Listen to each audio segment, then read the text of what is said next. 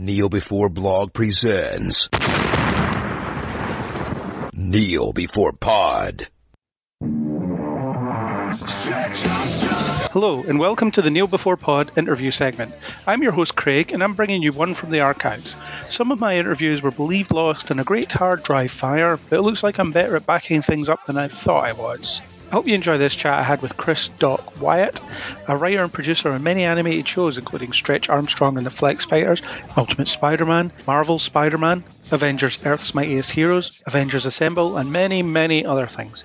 Some elements of it are out of date. For example, his graphic novel is long out, but the bulk of the content remains valid. So I'm delighted to be joined on Kneel Before Pod with Chris Doc Wyatt. Hi, how are you doing? I'm great. Thank you for having me.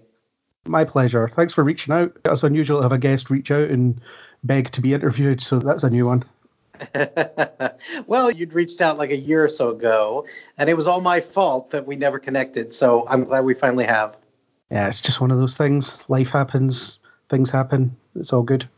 Absolutely. So my first question for you is the sort of middle name that you write with, Doc. Is that your actual middle name, or is it kind of a nickname you've appropriated over the years? No, it was a nickname from grad school. What happened was I got that nickname for being a little bit of a know-it-all in grad school and sort of stuck with me. And so people just used it. I mean, that was just the name I went by. But when I was making my first movie, as a producer, I was getting my early IMDb credits, and I noticed that I was Chris Wyatt 7 on IMDb. There were already 6 other Chris Wyatt filmmakers, and at the time there was a company called Blockbuster Video where you rented actual DVDs from a store, and the CEO of that company was named Chris Wyatt. There was a guy who had created a YouTube for religious people called GodTube, and that guy was named Chris Wyatt. And so there were a lot of media figures named Chris Wyatt, and as I was gathering credits on IMDb, I didn't want to cross over. There's actually a great British editor named Chris Wyatt who cut This Is England and a bunch of other wonderful movies. And every once in a while, I'll get an email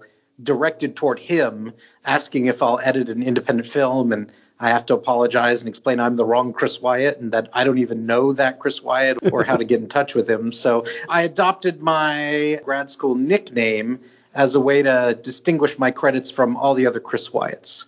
There's a Chris Wyatt actually at Riot Games in Santa Monica, and every once in a while, friends of his will email me by mistake. Should just be like, yeah, I'll give it a go. Send it on. I'll see how I get on. Yeah, sure. Depends on what they want. If they're gathering bills, then I'll send them to the right Chris Wyatt. But if they're making payments, I'll see if I can take those checks. Yeah. Oh, I don't know how I got your money. Sorry about that. Oh, what a mistake. Yeah.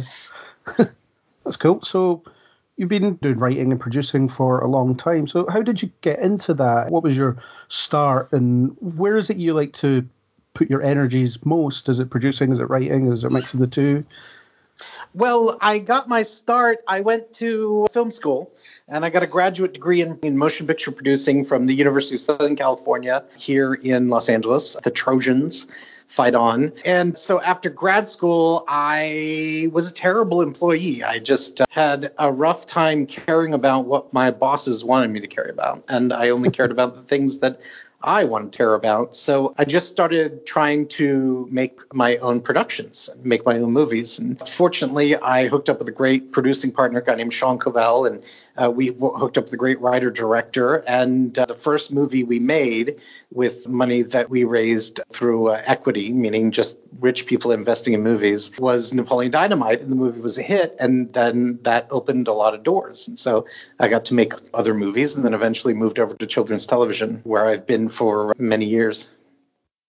Cool. And is it the writing side of it that appeals to you the most, or do you like to kind of have a bit of the producing in there as well?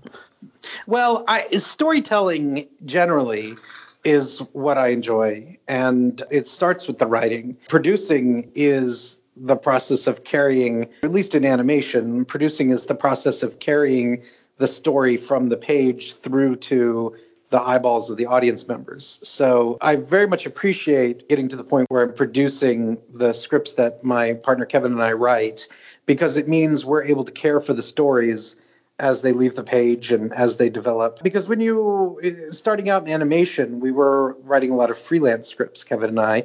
And once you turn in your final draft of that script, you don't see it again until it airs, usually a year and a half, 2 years later. And things have changed necessarily.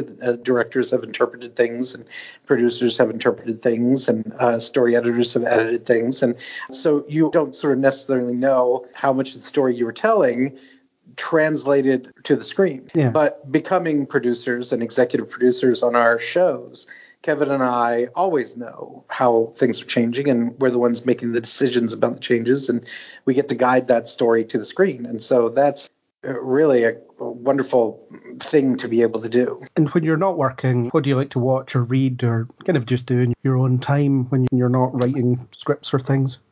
Well, I'm a fanboy. I'm a big fanboy, which is why I got into this sort of section of the business. So I read a lot of comics. I read a lot of science fiction. I like audiobooks about history, ancient civilizations. I go to movies all the time. I'm actually a member of the Friends of the LA Opera and go to the opera sometimes.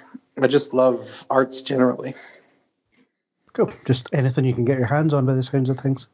Yeah, I mean, I feel like a story well told is just the point. Like, I don't really believe in the difference between high art and low art. Like, you go to the opera, and I think you actually identify a lot of the same themes and a lot of the archetypes that you find when you read DC Comics. I mean, the division, I think, between the popular arts and the high arts is something that doesn't exist from a content perspective. It's just stories. And I like stories in every form I can get them in. Yeah, there's got to be as many bad operas as there are good operas, if you know the material, I'm guessing. Oh, yeah, absolutely. And the same as video games. I mean, for me, I've never written video games, but I enjoy playing them because at their best, they're just interactive storytelling, where you become sort of a co-conspirator along with the storytellers as you move through the story, which I love. Is video games something you'd like to take a crack at one of these days? I would love to. I'm not in any way going in that direction right now in my career, but were that opportunity to come up at some point, I'd love it. Cool. Well, hopefully you'll get the chance one of these days. Knock on wood. So the first thing I want to ask about that you've written about or written for is that Iron Man series, Armored Adventures. I've only seen a couple of episodes of it, but the concept seems interesting. Sort of Tony Stark as a teenager becoming Iron Man. It's a very different take on the character than we've seen pretty much anywhere else. So what was it like for you to kind of stick your toe in that and write that different version? Did you find it difficult at all, or was it easy enough to just dial into who he is fundamentally? Well, it was easy for us, for Kevin and I, my writing partner and I, because of the showrunner of that show. It was a guy named Chris Yost, and he's gone on to write movies for the Marvel Cinematic Universe and also comics for Marvel and everything else. But he really masterfully put the show together because the idea of Tony Stark as a little kid could also be annoying and stupid. I mean, it's easy that concept could have gone a different direction and a much sort of sillier and less interesting direction. And Chris didn't let it go that way. Like the idea of taking all the sort of pressure and everything that we know about Tony and about losing his parents and about his sort of obsessive personality that can lead to alcoholism and other things, and compressing that down into someone who's still going to high school, just took it in this really interesting and complicated direction and laid the path for us. So we just freelanced on that show and we just followed Chris's lead. And so we found it easy to do. But if it hadn't been for Chris, or if we had been in Chris's shoes, I think it could have been an incredibly difficult show to just pull off just from a tone perspective. Yeah, because everyone's so used to him as being one of the older characters that they might come across, and to see him as a teenager but still Iron Man must have been a hard concept to sell, I guess. Well, you know, in a way, because this was all happening before the first Robert Downey Jr. movie came out. And so Iron Man wasn't in the popular consciousness in any way. In fact, my brother-in-law, who isn't into comics, asked me after the first Robert Downey Jr. movie came out, but he's like an original character to movies, right? Like he thought there had been no comic book of Iron Man ever. And so I don't think everyone was as completely off the page of Iron Man as my brother-in-law, but just as a way of showing that there was a lot less pressure on that show because it wasn't following Robert Downey Jr. It was, in a way, setting it up. So the idea of a teenage Tony Stark, which would be crazy to viewers of the Marvel Cinematic Universe, wasn't that crazy before the first Iron Man movie came out, just because people knew that character less. And people knew Spider-Man very well, and he's often interpreted as a high school hero. So just saying like a Spider-Man take on Iron Man was sort of an easy sell for a lot of folks. Fair enough. But one of these days I'll get back to having a proper look at it. It's just so much to watch, so little time. Oh, I hear you. Worked on 2 different Avengers animated shows, and they couldn't be more different in terms of the prevailing tone and their focus and things like that. So writing for 2 different versions of the same team, what was that like? How did you change your approach when it came to Assemble versus Earth's Mightiest Heroes? Well, Earth's Mightiest Heroes was much more comic book oriented. Chris Yost, the same showrunner that I was talking about, also developed Earth's Mightiest Heroes. And his pitch for the Avengers was this: our Avengers show is going to be the Avengers. The Avengers you know and love, the stories you remember as your favorite stories, that's our show. That's Earth's Mightiest Heroes. And that was his whole pitch, was we're going to do the Avengers. And I found it very appealing. We were writing versions of stories that we read. Kevin and I been collecting since most of these stories were fresh on shelves. And so it was delightful. Avengers Assemble was definitely completely different. Like Avengers Assemble happened after Disney had acquired Marvel, because Earth's Mightiest Heroes came out after Disney acquired Marvel, but it had been developed before Disney had acquired Marvel. So we were all sort of working at Marvel before Disney bought it. And after Disney bought it, it was a different experience. We were writing Avengers Assemble as the movies were coming out, and there was very much a conscious thought of trying to make these characters in our series be characters that people who only know the Avengers from the movies would be able to recognize that version of Hawkeye from the movies being our Hawkeye, like being able to sort of pick up on that. And also, we were developing it explicitly for Disney XD, and there was a real conscious effort to make it accessible to new audiences and younger audiences in a way that Earth's Mightiest Heroes often appealed to fans who've already read the books as opposed to the movies. So it definitely had different tone and a different audience in mind. But I have to say, I loved writing both those shows. And I love having written 2 versions, 2 versions of Hulk, 2 versions of Cap, because it's wonderful to explore those characters and different directions for those characters. And I'm proud of both of those shows. I will say that I really miss Earth's Mightiest Heroes. I was super into that when it was on. It's one of those sadly cancelled before its time sort of shows for me, along the lines of Spectacular Spider-Man. I would have loved to see those 2 continue. No, I would have too. I haven't seen that much of Assemble, and what you said about it shooting for a younger audience, I couldn't ever imagine the Hulk and Hawkeye arguing over cookies in the MCU, for example. But, exactly. Yeah. But I can see what the approach was and what the target was. Did you have much influence in kind of shaping how the show came about and ultimately where it went? I mean, I see they do a version of the Infinity Gauntlet later on and stuff in that show, which I've not got to. Yeah, that was our season. Our connection with that show is this: a great collective of writers and producers called Man of Action, which are 4 guys who work under the banner Man of Action. They developed that show, and they ran the first season of that show, and they hired us as freelancers, and we contributed a couple of scripts to that first season. But then they were departing the show because of other work obligations, and they sort of kindly recommended that Kevin and I step in to run the second season of that. And so the season you referred to, the one that had Infinity Gauntlet stories, that was us. That was our season. Mm-hmm. And we ran that second season, and we had a great time with it.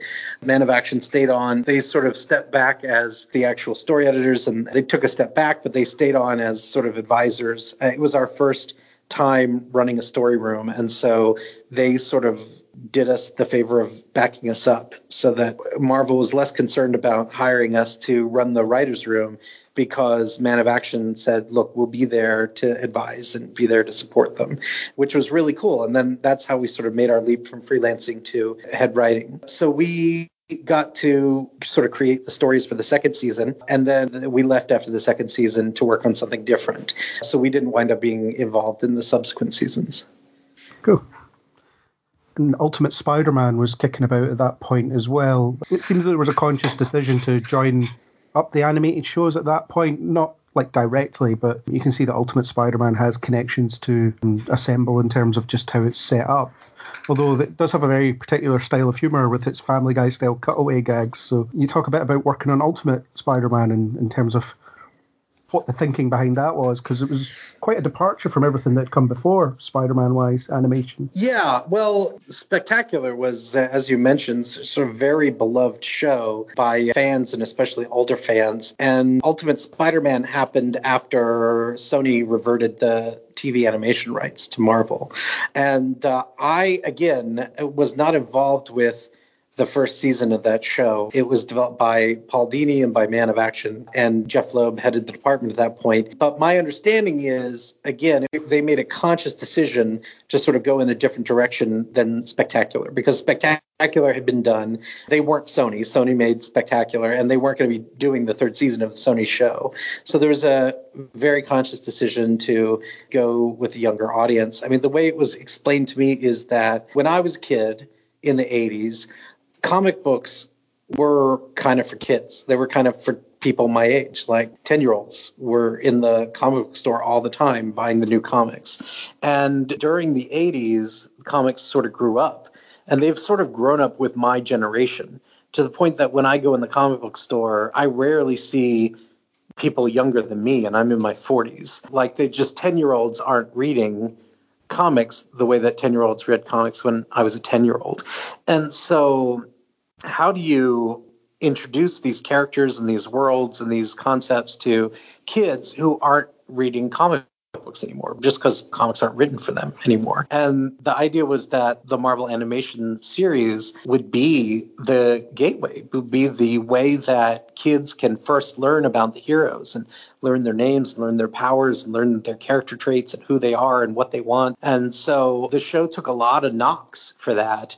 Like, there were a lot of Spectacular fans who just were sad they weren't getting more Spectacular, which I totally understand and identify with as a fan of Greg Weisman and a fan of Spectacular. And they sort of took it out on Ultimate and said, well, this is for babies and whatever else. It's silly and it's dumb, and had a lot of criticism. But Ultimate just sort of stayed on the train and just did what it wanted to do. And I've met kids that absolutely loved it. They had a Spider-Man show for them. So I think ultimately it did what it set out to do.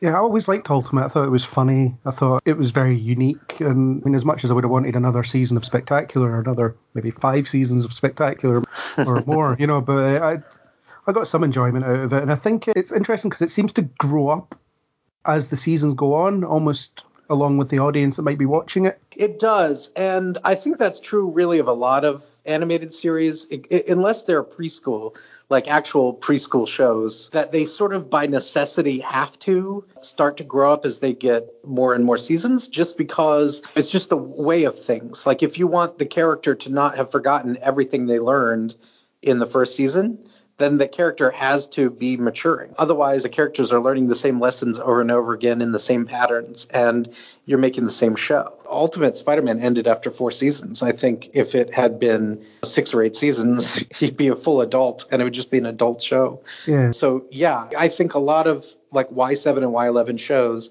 the characters get more sophisticated and more mature as they go, because they've learned from all those episodes that you've written before that. I think it's certainly true of Turtles. Kevin and I had the good pleasure of working on the 2012 Teenage Mutant Ninja Turtles show. And by the final season of that, it was a very dark, very mature, very reflective show. And I think partially there's a conscious effort on the part of those showrunners, but also partially that's where complicated storytelling leads to maturing. Yeah, and every generation has their Turtles as well. So it's something that exists to run for a little while and then reboot, isn't it, almost? Yeah, it's definitely true. Yeah. And so when it came to Ultimate Spider-Man, you wrote technically the second animated version of Spider-Verse, because in the 90s it wasn't called Spider-Verse, but it was Spider-Verse. And if I'm not mistaken, the first depiction of Spider-Ham. So are you proud that that idea was kind of developed into the movie that we got recently? Yeah, I couldn't tell you for sure that the filmmakers took anything from our episodes, because we did a lot with what Dan Slott was doing in the comics. But if we had any kind of influence creatively on that film, then I'm extremely proud of that, because I just thought it was such a fantastic film, and they just did such an amazing job that if any of our DNA is in there, then I'm very thankful for it. But I don't know if it is. I mean, you would certainly be early on that train of multiverses and how popular they seem to be becoming. Yeah, we got to write the first Miles Morales outside of comics. We're the first ones to write the character of Miles Morales, except for his creator, Brian Michael Bendis. Yeah, and dream voice casting for him as well. That's right, yeah. So how did you go about picking the versions of Spider-Man that you depicted? Did you try to get Spectacular or the 90s or the Amazing Friends version or any of the others? Well, we had a limited selection. When you work for Marvel, it's a big, complicated machine. It's a division of Disney, and you don't have absolute freedom because the company itself has mandates, and the marketing department has mandates, and the consumer products department has mandates. So we didn't have a free hand over just being able to choose anything we wanted. We were sort of guided towards certain things, and we had a little bit of liberty within that. But we didn't, I think, ask about Spectacular, but that's a Sony depiction. I think there are some rights things that would have to be worked out for that to work. But we were definitely influenced by the selection that Dan Slott did in the comics. And you managed to get Chris Daniel Barnes voicing one of them, so that's a throwback in itself. Yes, yeah. It was a lot of fun. Yeah, those were really fun episodes, and then when they brought them back in a later season as well. That was really cool. So, yeah, I'm always a good fan of these multiverse stories, and I like seeing how Spider-Man differs between different takes on him, but ultimately he is the same guy at his core. You know, he's always the, I will help anybody that needs help, all that. Sometimes you just need to reinforce that through the various versions of him, like even Spider-Ham has those values. Yeah, I think that Spider-Man is very well adapted as a character to the multiverse storytelling, just because he's such a simple, clean, cool character that we all get and all understand. Like, we've all sort of been Peter Parker at some point in our lives, and we all get Peter Parker, and we appreciate his optimism and his hope. So I think that that makes it particularly easy to slot him into these kinds of multidimensional stories where we see different versions of that, because we know him so well inherently that seeing the differences is really interesting as opposed to other characters. Because technically there's a multiverse in the Marvel Comics continuity, and there would be like versions of every Marvel hero, but the storytelling tends to gravitate around the idea of Spider-Man, and I think that's the reason why. Yeah, there's like an annual event these days where there's a Spider-Verse take on it, and there's quite a few versions just kicking about in the comics at the moment as well that I've not read all of, but yeah, it seems to be a popular thing. Let's just do different takes on Spider-Man. It's worked out really well. I mean, I think Spider-Gwen, I think Miles Morales, I think those are exciting versions of Spider-Man.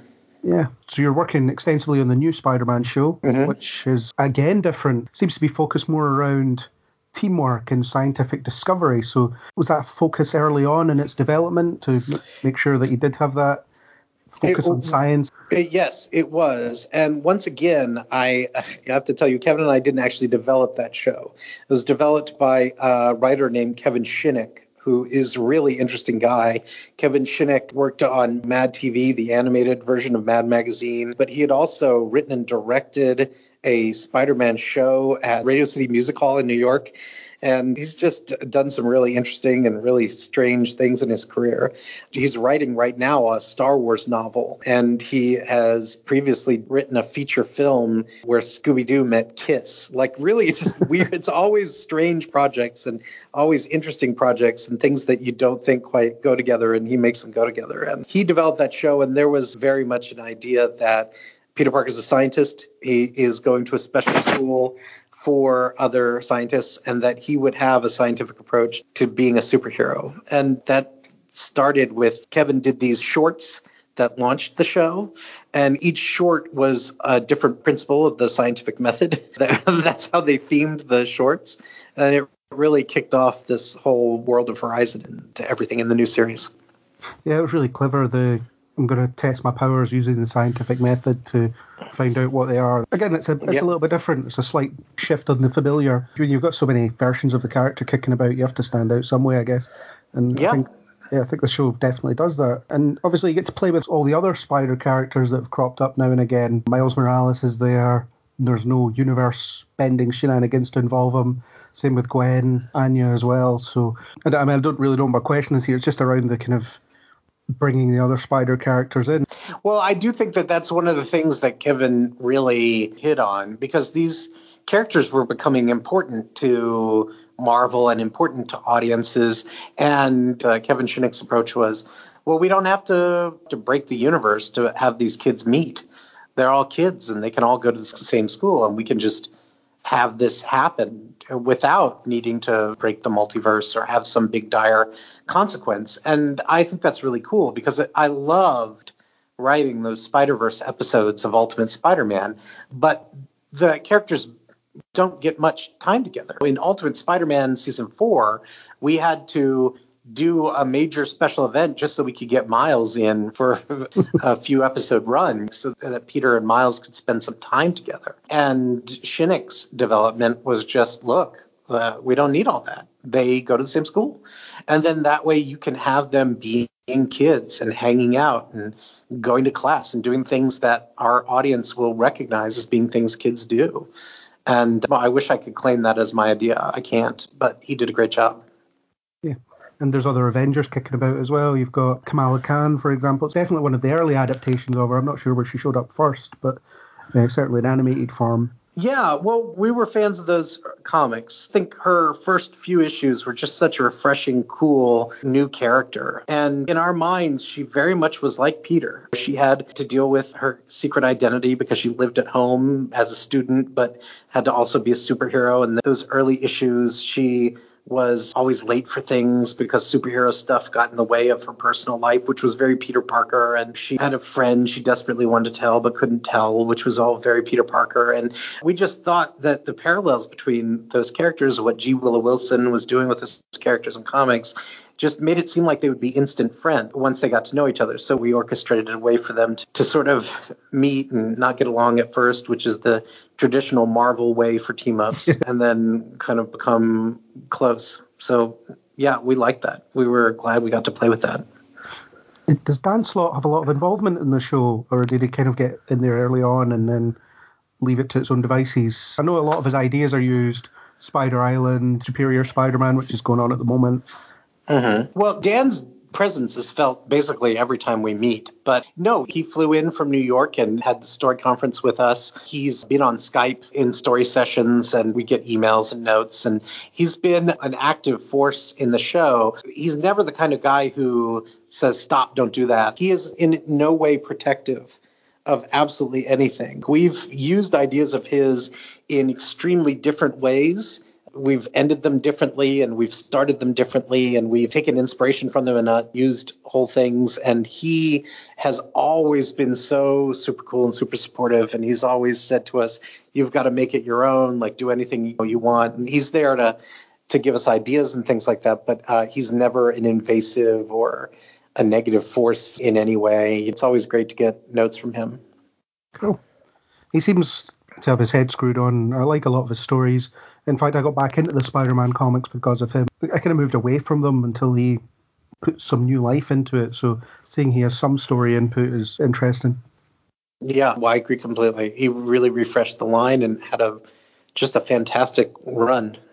And his work on Silver Surfer was great as well. The Doctor Who type Silver Surfer run. Yeah, the totally Doctor Who take on Silver Surfer was fantastic. So season 3, the direction's changing to Maximum Venom. It was a bit of a surprise to see that. I mean, I remember the Living Brain episode and then heard nothing for ages. I would Google the show every now and again just to see if there was any news, and it seemed to have dropped off the face of the earth. So, I mean, can you talk about the change in direction and why that is, or is it kind of a hush-hush Disney thing? There was no creative change in direction. We made season 2 altogether, and we deliver season 2, and then it's up to the network how they're going to schedule it. And typically they schedule some kind of a break mid-season, like some kind of a mid-season hiatus is sort of routine, but they don't consult with us about scheduling issues at all. Like usually we wait for the listings to come out, and we thought it would be a normal mid-season break.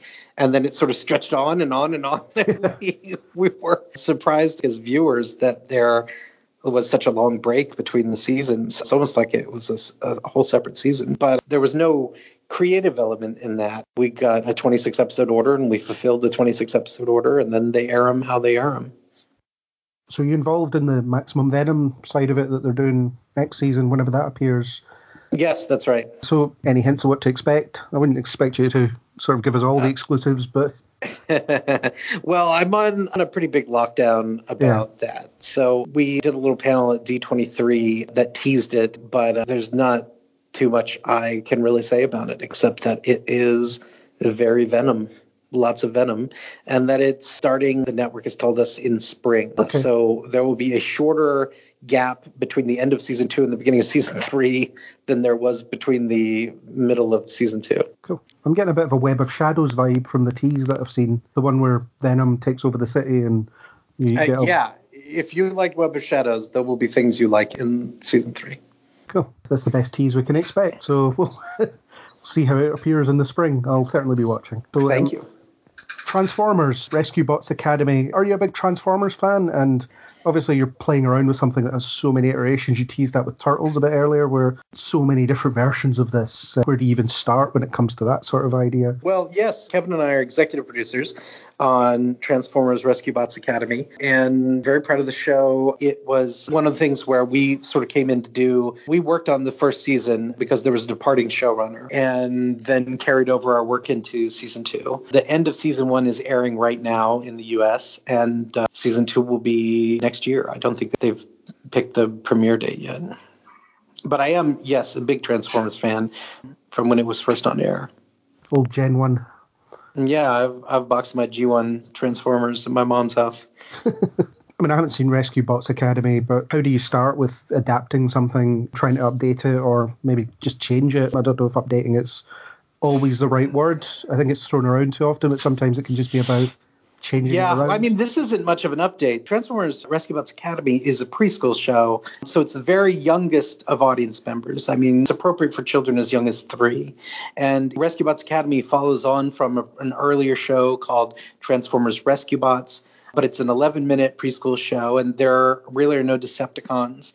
It's about a group of Autobots who train to be rescue vehicles on Earth, and there are a lot of sort of preschool messaging about teamwork and getting along and sharing and that kind of stuff. So it's very much a show to introduce the youngest of viewers to the world of Transformers and get them ready to join the larger fandom for Transformers as they grow a little older. Cool.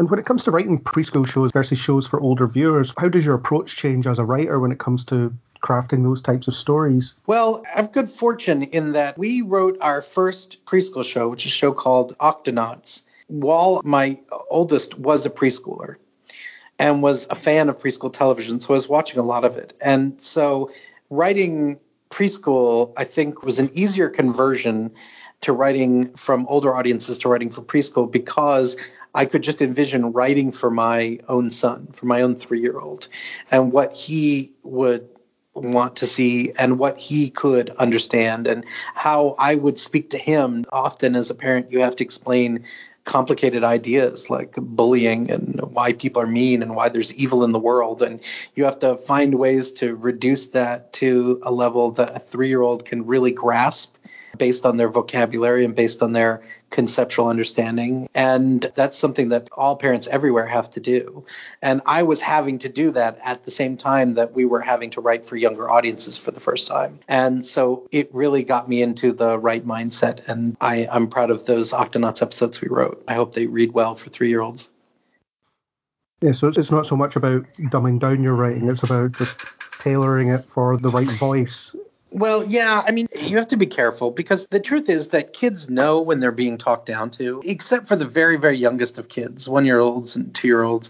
When you put on a little kid voice to talk to a little kid, they know that you're doing baby talk. And in my experience, kids can feel condescension pretty clearly. Mm-hmm. So you do have to explain things to them in ways they understand and have the conceptual ability to grasp, but you can't be actively talking down to them or treating them like they are stupid. Because they're not stupid, they're just young. Yeah. And they know when you're treating them like they're stupid, and they don't like it. I think there are whole shows that just treat kids like they're stupid. And I think that those are the shows that kids don't gravitate toward. Yeah, if you write a stupid show, they'll just go off and do something else while it's on. Yeah, true. Yeah, fair enough. So, Star Wars Resistance. I'm guessing you're probably a fairly decent Star Wars fan. Oh, absolutely. So it must have been great to get to play around in the new time period. I mean, it's a little bit before the Force Awakens, but still, it's that kind of era, and you get to play around with characters like Poe Dameron, who's completely new. And General Organa was in the first episode. And yeah, absolutely. The idea that the new trilogy is happening now, like it's not even complete yet in theaters, but that we're getting to tell stories around those same events is phenomenal. Gosh. I don't want to spoil the end of season 1 for people who maybe haven't seen the end of season 1, because season 2 hasn't even premiered yet. Yeah. But events from the movies are felt in the show in a really interesting way. Do you have a lot of notes on what you can't touch because the films might dive into it, or is it relatively free? Yeah, so on that show, we're freelancers. We don't run that show, and we're not producers on that show.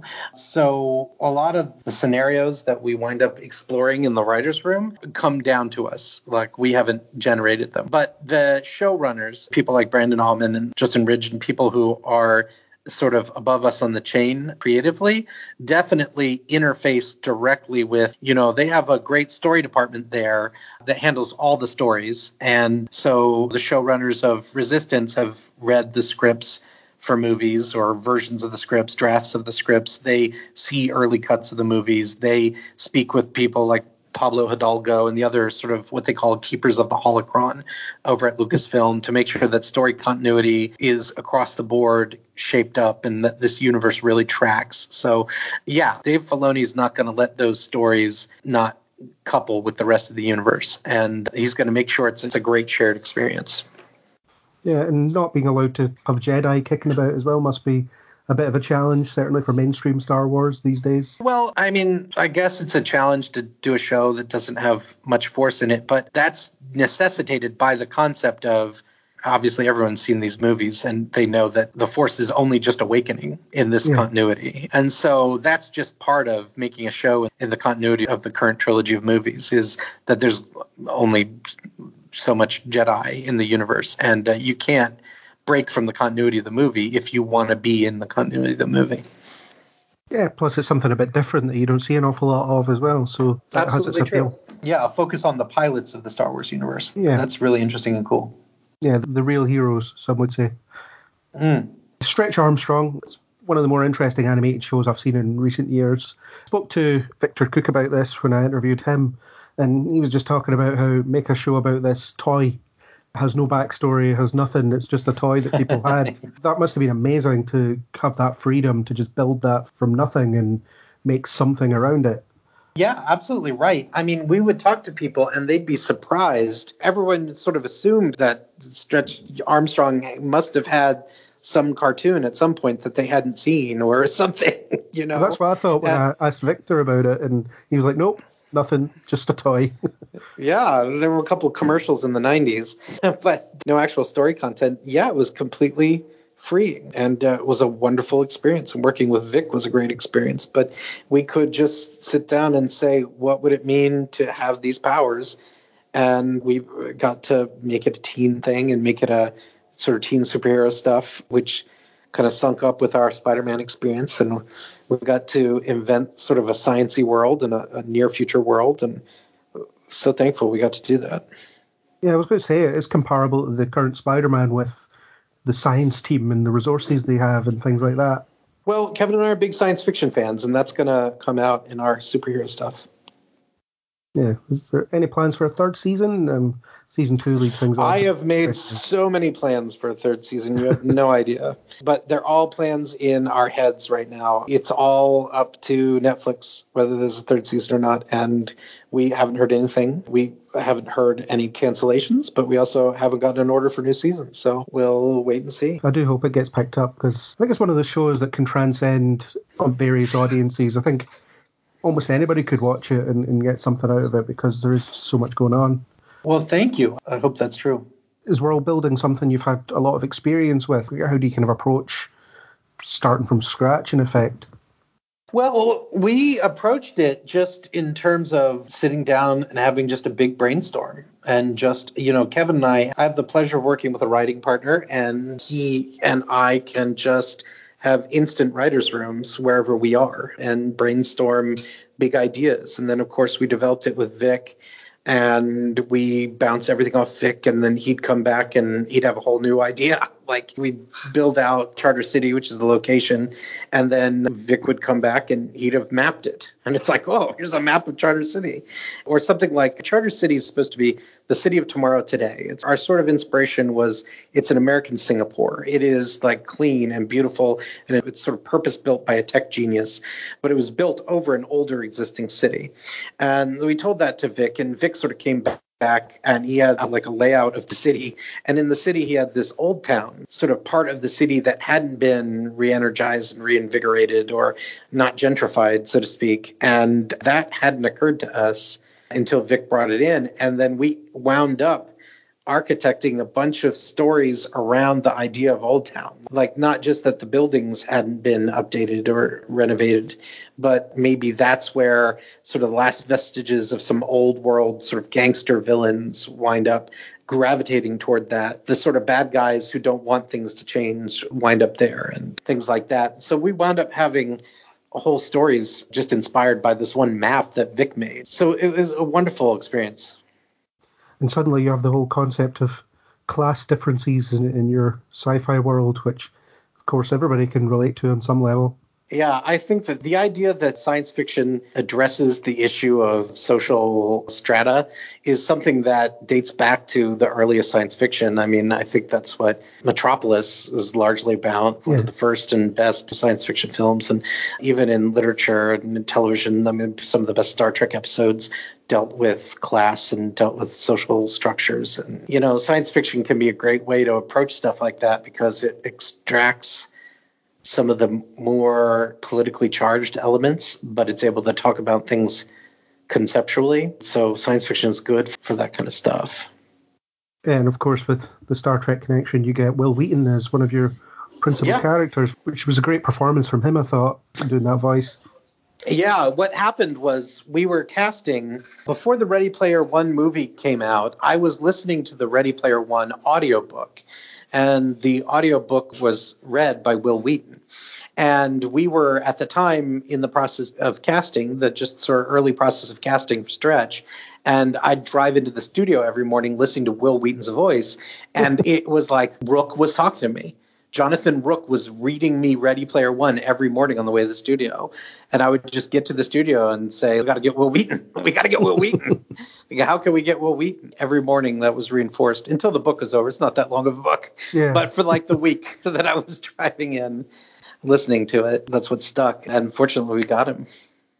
And plenty of the old Gargoyles cast as well in the show. That's true. Vic worked with Greg Weisman on Spectacular Spider-Man, and they share a Rolodex, and they share a lot of friends. And so a lot of Greg's sort of regulars are also good friends of Vic's, and he was able to bring them in. I thought it was interesting about the mystery character. Everyone would have assumed, or lots of people would have assumed it was a man under the mask, or I guess a teenage boy under the mask, and then revealed to be a female. So that was a really good mystery that kind of prevailed throughout the... Was it just the first season and revealed at the end? Yeah, just the first season. Yeah. Yeah, we liked the idea of challenging assumptions with that. We liked the idea that these three teenage boys thought had never even occurred to them. Yeah.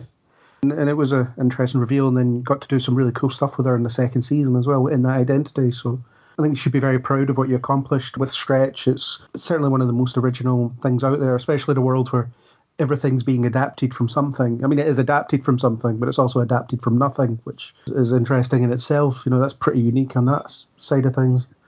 Thank you very much. I really appreciate everything you're saying. My pleasure. And you wrote the lyrics to the theme tune, according to IMDb. We did. Well, Big Kevin and I all did, yeah. Do you like writing songs? Was that a first for you, or is it something that you do a lot of? It's something that Kevin is a musician. He's, a little bit more well adapted to it. But no, it's something that we've had to do on occasion just because of the nature of the shows. Like we wound up writing a little jig for Mikey and an episode of Teenage Mutant Ninja Turtles, and we've written when the Octonauts airs in the U.S., they have something called the Creature Report at the end. I understand they don't air it this way in the UK, but in the US, all the Octonauts, actually just Captain Barnacles mostly, sings this song about the creature that they met in that episode. And so every Octonauts scriptwriter also winds up writing lyrics for a preschool children's tune about sea life, which is something you never really think you're going to do when you're in college, but eventually is something you do.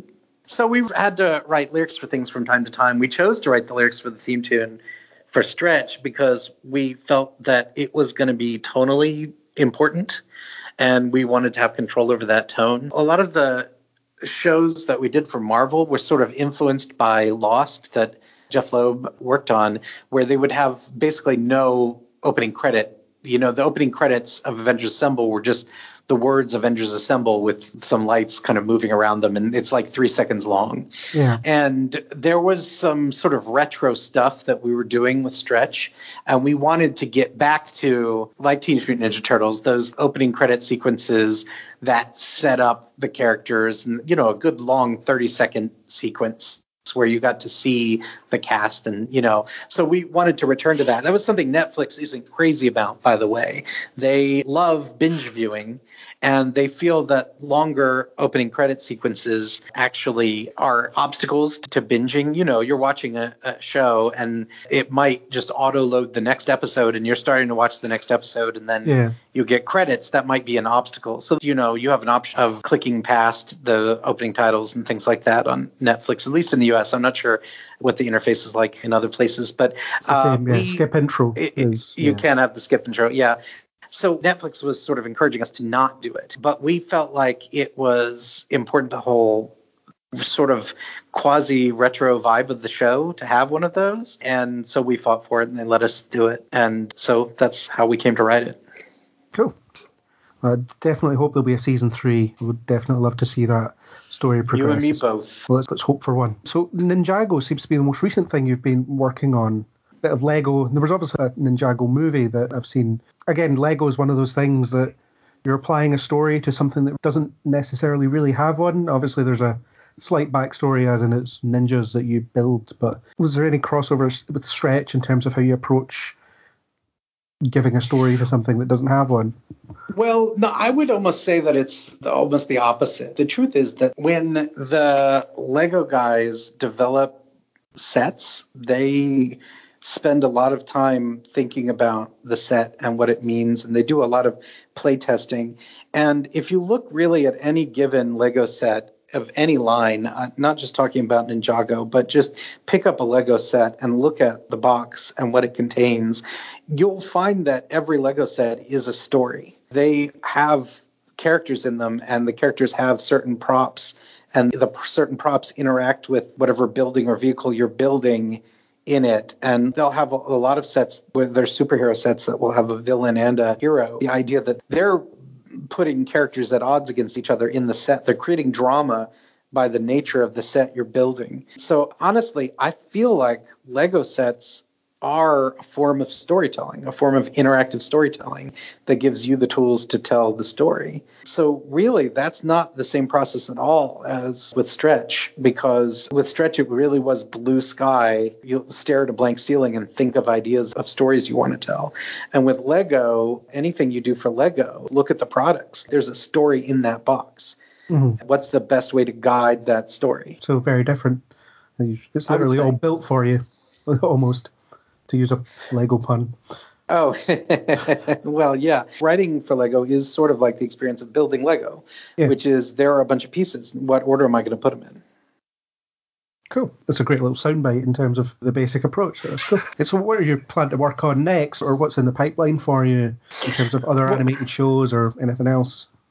Well, the two things I'm most excited about are starting October 6th in the US, a show that Kevin and I have spent a lot of time on is finally dropping in the US.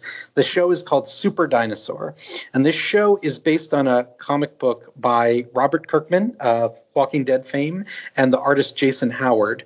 And the two of them made this book. Basically, they wanted to do a comic book that their kids would love, and they made this sort of all-ages comic called Super Dinosaur. Very different in tone from Walking Dead, but with all this sort of dynamic, fun storytelling you would expect from these guys. And the book's fantastic, and we got to develop it as a series. So Kevin and I worked on that. We executive produced 26 episodes of that show. The animation's done by a company called Atomic Cartoons in Vancouver. It was a production of Robert Kirkman's company Skybound with a great executive named Catherine Winder from Star Wars Clone Wars and other things, who is now running the animation division at Skybound, and the toy company Spin Master, Canadian toy company, was the other partner. And the show is absolutely so much fun. It's about a boy and his best friend, but his best friend happens to be a dinosaur, a T-Rex that was cloned by his scientist father. And the T-Rex has these little bitty T-Rex arms, but in order to go on these missions and adventures, they give him a little device. He has two giant robotic arms sitting on his shoulders, and his little T-Rex arms operate these joysticks on a belt around his waist that make the big arms move. It's visually very funny and very clever. And so that show is, the first 12 episodes are going to be on Amazon Prime in the US October 6th. And they are playing in other places across the world as we speak on various territories and various networks. But I understand Amazon's going to carry them in a lot of other places too. So I see it's already aired in Canada. Yeah, that's right. Teletoon was another partner of the show. There were a lot of pieces in putting the show together, and Teletoon was another partner. And so Teletoon, for being a partner of the show, they got the world premiere rights on the Canadian broadcast system, Teletoon. So that aired there. It finished its run at Teletoon this year, and now it's going to be in the U.S. and already is in other places like New Zealand and Australia and other places. Cool. Israel. So, one to look out for then. Yeah, I'm excited about that. Also, I have a graphic novel that speaking of dinosaurs. 2nd. Yes, also about dinosaurs. Yeah. It's called Alien Bones, and it's an all-ages graphic novel that is being released October 2nd, and you can get it in the U.S. on Amazon.com or by going to your favorite local comic book store and asking about it through Diamond distributors. Or you can get it in the UK either on Amazon or through forbiddenplanet.com. And this is a book about a kid who's a 10-year-old who travels with his father, and his father is a xenopaleontologist who studies the bones of alien dinosaurs. So they travel around the cosmos doing fossil digs on alien planets. And Liam loves this. Liam's the main character, and he thinks he has this perfect adventurous life. And then one day he's on an alien planet, there's no other people, and his father goes missing. And his father's GPS signal isn't even on the planet. Like, his father's gone. And so it's about this boy who has to, with his best friend, and he has a sort of nanny robot named Standard 5, and he has a little pet dinosaur that's about the size of a chicken named Squigglesworth. And they sort of go on this adventure across the cosmos to try to track down his father, whose disappearance may be connected to these ancient alien artifacts. And it all sort of leads in a conspiracy that may affect the entire human race. So that book is called Alien Bones, and the art is by a guy named Chris Grine, who's absolutely fantastic. And I hope everyone will check it out. Cool. Is it on Comixology as well, or any of the kind of digital platforms? It's not. I understand from my publisher that their intention is to release it digitally at a future date. Right now, it's just in print. Physical copy. Yeah, physical copies. Cool. And it's a beautiful hardcover. It looks great on the shelf. Cool. I would be very interested in reading that. I was reading up on it when you reached out to me for this interview, so it's something that I'll definitely have a look out for. I do go into Forbidden Planet from time to time, so I'll see if I can get a hold of it from there. Awesome. It sounds great. Are you hoping for an animated adaptation of it one of these days, or? Well, I absolutely think it would make a ripping animated series, but it's not something I'm working on right now. But I think, yeah, it's definitely something I would explore. Cool. Well, that sounds great. So that's, at the time of recording, it's out in like 3 days?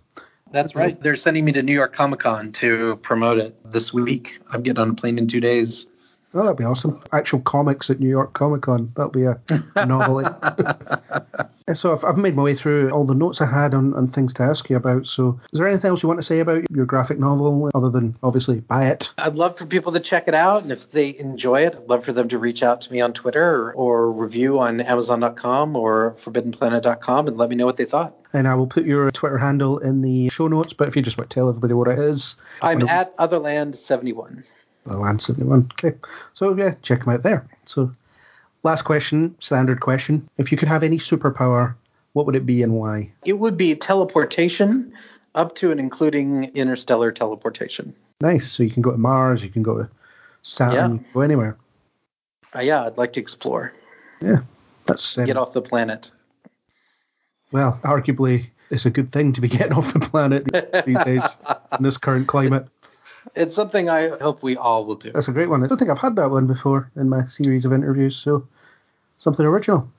Oh, well, good. So thanks very much for taking the time to talk to us, talk to me as a website entity, and I really hope that people respond to your graphic novel and read it and enjoy it, and obviously continue to watch the wealth of TV shows that you write, animated shows. I think you do really good work, and it deserves to be recognised. Well, thank you so much. I really appreciate you having me on the show. It's been a pleasure. Yeah, pleasure for me too. Have a great day. You too. So that was my chat with Chris Doc Wyatt. I'd like to thank him for his time and wish him all the best in the future. If you like what you heard, then hit that subscribe button on iTunes, Spotify, or any major podcasting app. You can also reach us on Facebook or Twitter under Kneel Before Blog, or leave a comment on kneelbeforeblog.co.uk. As always, we hope you'll join us on the next Kneel Before Pod.